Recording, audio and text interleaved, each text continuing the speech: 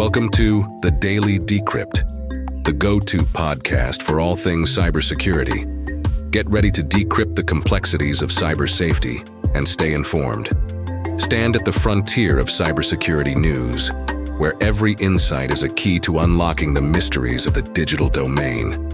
Your voyage through the cyber news vortex starts now.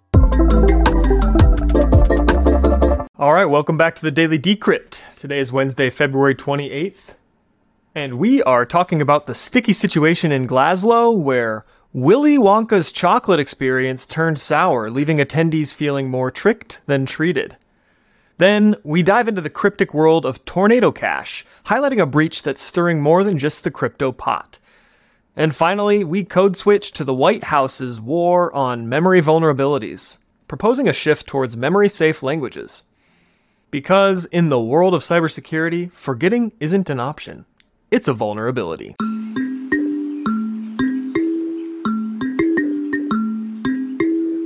In an incident that reads like a cautionary tale from the digital age, a Glasgow-based event dubbed Willy's Chocolate Experience sparked considerable uproar and disappointment, ultimately leading to police intervention. This event was inspired by the whimsical universe of Willy Wonka, and it promised a magical journey filled with enchantment and sugary delights, as depicted in AI-generated images on its official website. However, once the event actually began, attendees were met with a starkly different reality. The advertised venue, far from the Technicolor dreamscapes conjured by sophisticated image synthesis technology like OpenAI's DALL-E 3, turned out to be a drab warehouse space, barely adorned with decorations and offering scant entertainment. One's account of the event highlights a disconnect so profound that the experience lasted merely 2 minutes, culminating in disappointment and a queue of disgruntled customers demanding explanations and refunds. The contrast between the AI-generated fantasies and the grim reality of the venue underscores the growing issue of digital deception, where the ease of creating lifelike images can foster unrealistic expectations. So essentially, we've got a kid on Facebook who's purchased ad space using mixed augmented reality images generated using AI, and has sold tickets to many people, and since it was advertised using fake images, the reality did not live up to the expectation. Thus, event goers were pretty upset. So as generative AI technologies become more accessible and capable, the potential for misuse in marketing and advertising grows significantly. This incident prompts the need for transparency and honesty in the use of AI-generated content, as we're always talking about. So this event was hastily canceled, and the organizers offered refunds. But how are we going to prevent this in the future? We're going to need some sort of critical assessment of AI-generated content. And if you've been listening up until this point, you know that there are tech giants that are working on labeling artificial intelligent content. It looks like the images were a mix between actual pictures of a warehouse and then photoshopped versions of images generated using ChatGPT. So regardless of whatever labeling and metadata we can do to this AI content, Photoshop can always cut it out, change the metadata, etc. So we're going to have to get pretty creative to stop this type of behavior.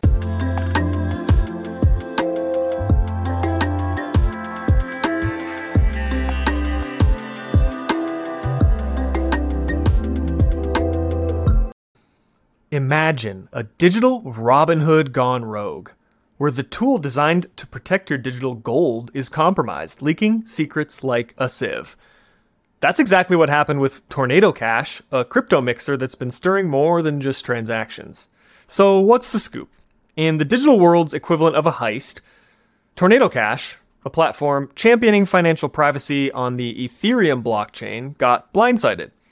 A cleverly disguised piece of malicious code snuck into a governance proposal by someone known only as, quote, butterfly effects, began siphoning off users' private transaction notes to a shadowy server since the turn of the year. This digital sleight of hand exposed users who trusted Tornado Cash to keep their transactions under wraps, potentially blowing the cover off millions in crypto cash. So let's decrypt this together. Tornado Cash uses something called snarks, or a way to prove you know a secret without revealing it.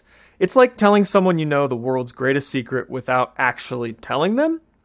This technology is pivotal for users needing privacy, from activists to those simply not wanting the world to know their financial moves. However, this breach shows that even the most secure vaults can be cracked, highlighting the digital age's ongoing battle between privacy and security.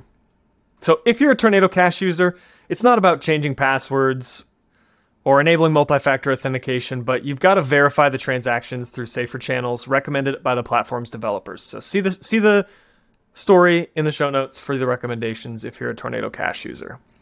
But generally, with Bitcoin, with any sort of cryptocurrency, keep an eye on your transactions. Keep listening to this podcast to see if the platform you're using to store those Bitcoins has had any compromises or if there are any recommendations to secure those. Those are a really hot target right now, so keep an eye on those accounts.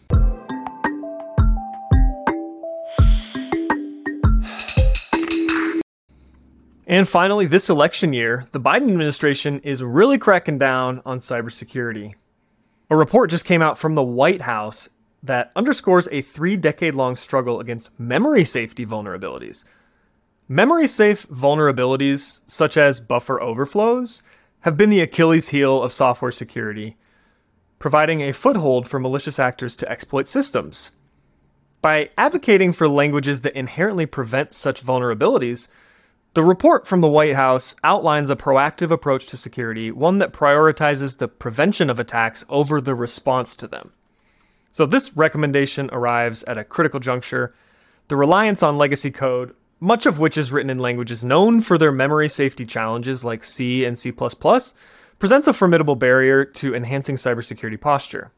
The report suggests a dual-path strategy, encouraging the adoption of memory-safe languages in new development projects, while addressing the monumental task of transitioning existing systems to safer frameworks.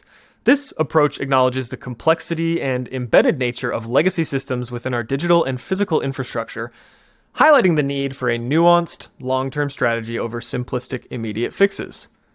And for new startups in Silicon Valley, they've really only got the funding for immediate fixes. So this guidance from the White House will hopefully not fall on deaf ears, but finding the funding to revamp an entire code base or to spend the extra week on fixes for your code is asking quite a lot. Buffer overflows have been in the OWASP top 10 for a long time now, and they're slowing down. But in order for them to completely go away is going to take billions of dollars. So we appreciate all of the attention that the White House is giving to cybersecurity. We hope it's more than a facade, and we will keep you up to date as new developments come out of the White House.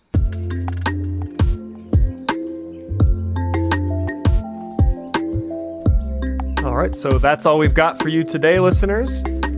Thanks for tuning in, and tomorrow we've got a special Leap Day episode, and there's absolutely nothing special about it. It's just a leap day.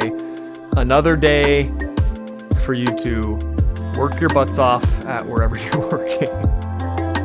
So we will talk to you more then.